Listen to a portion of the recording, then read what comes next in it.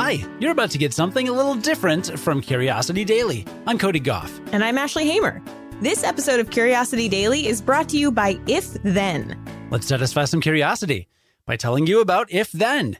It's a new podcast from Stitcher, hosted by Gillian Jacobs and Deanna Reasanover.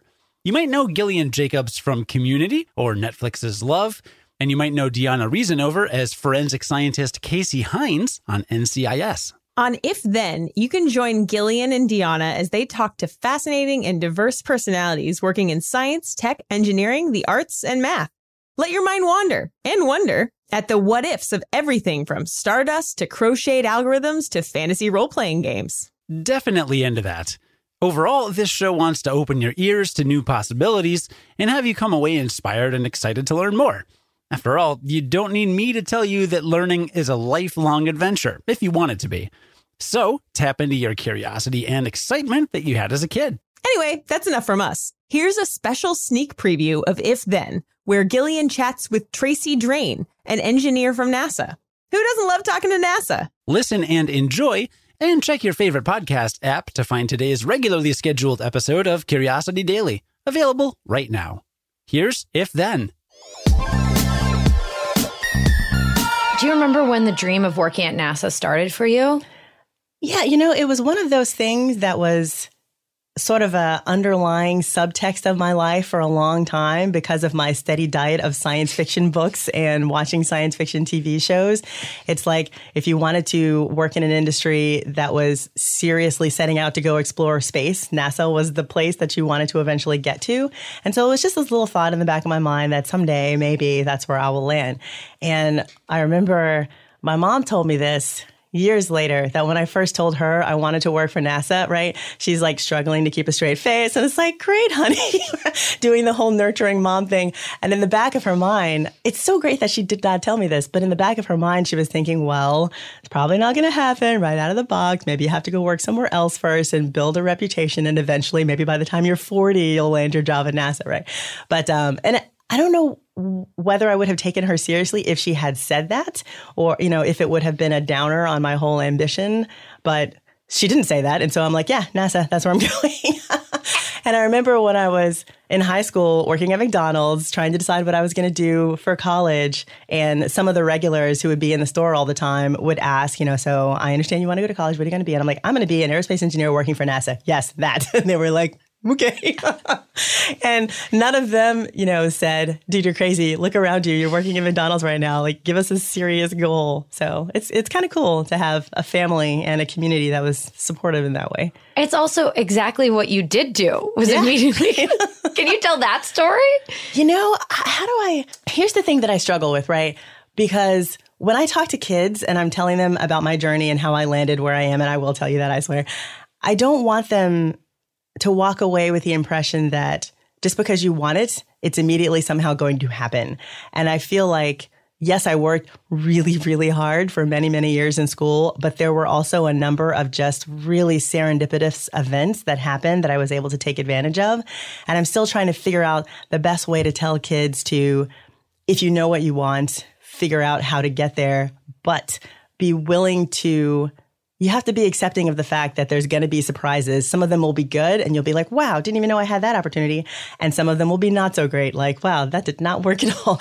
And that it's good to be able to sort of zigzag your way through life, maybe towards a goal that you knew you had, or maybe towards something completely different. It's weird that my trajectory to get to NASA was fairly straight lined, right? I went to school. I studied mechanical engineering. I landed an internship at NASA Langley.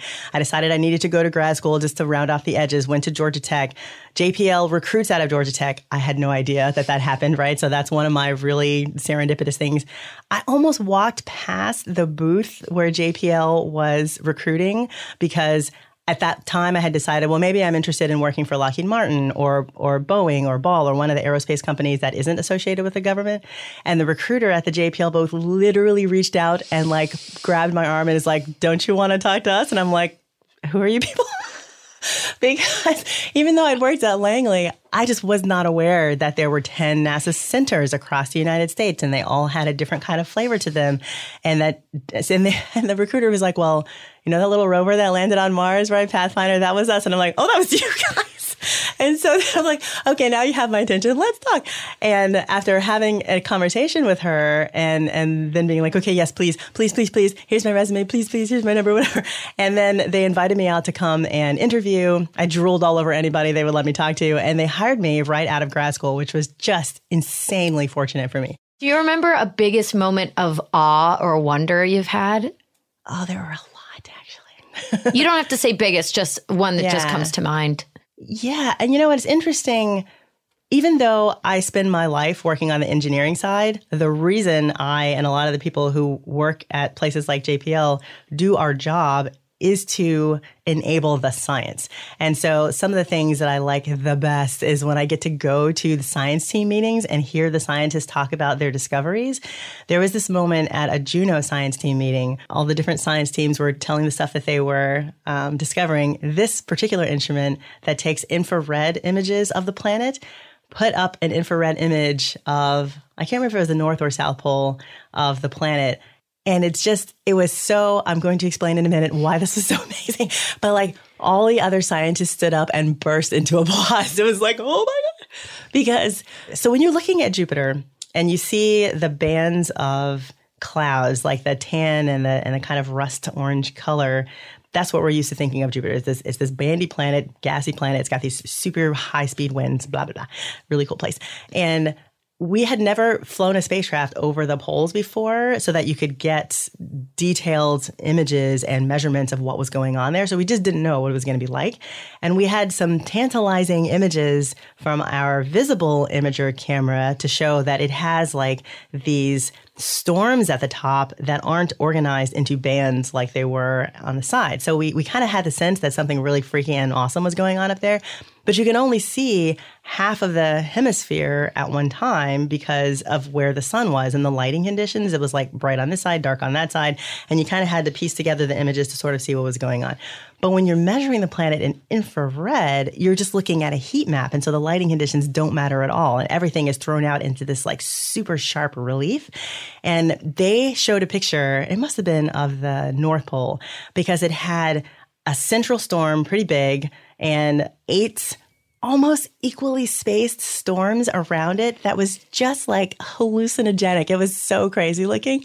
And since you could see it in such sharp relief, it was really a visceral understanding that something wacky was going on. And the scientists were just losing their minds. It was so great. And to be a fly on the wall in there, watching the scientists, you could see the gears turning going, how are we going to explain what is going on in the atmosphere in order to make this crazy thing happen? Super cool. Just so great.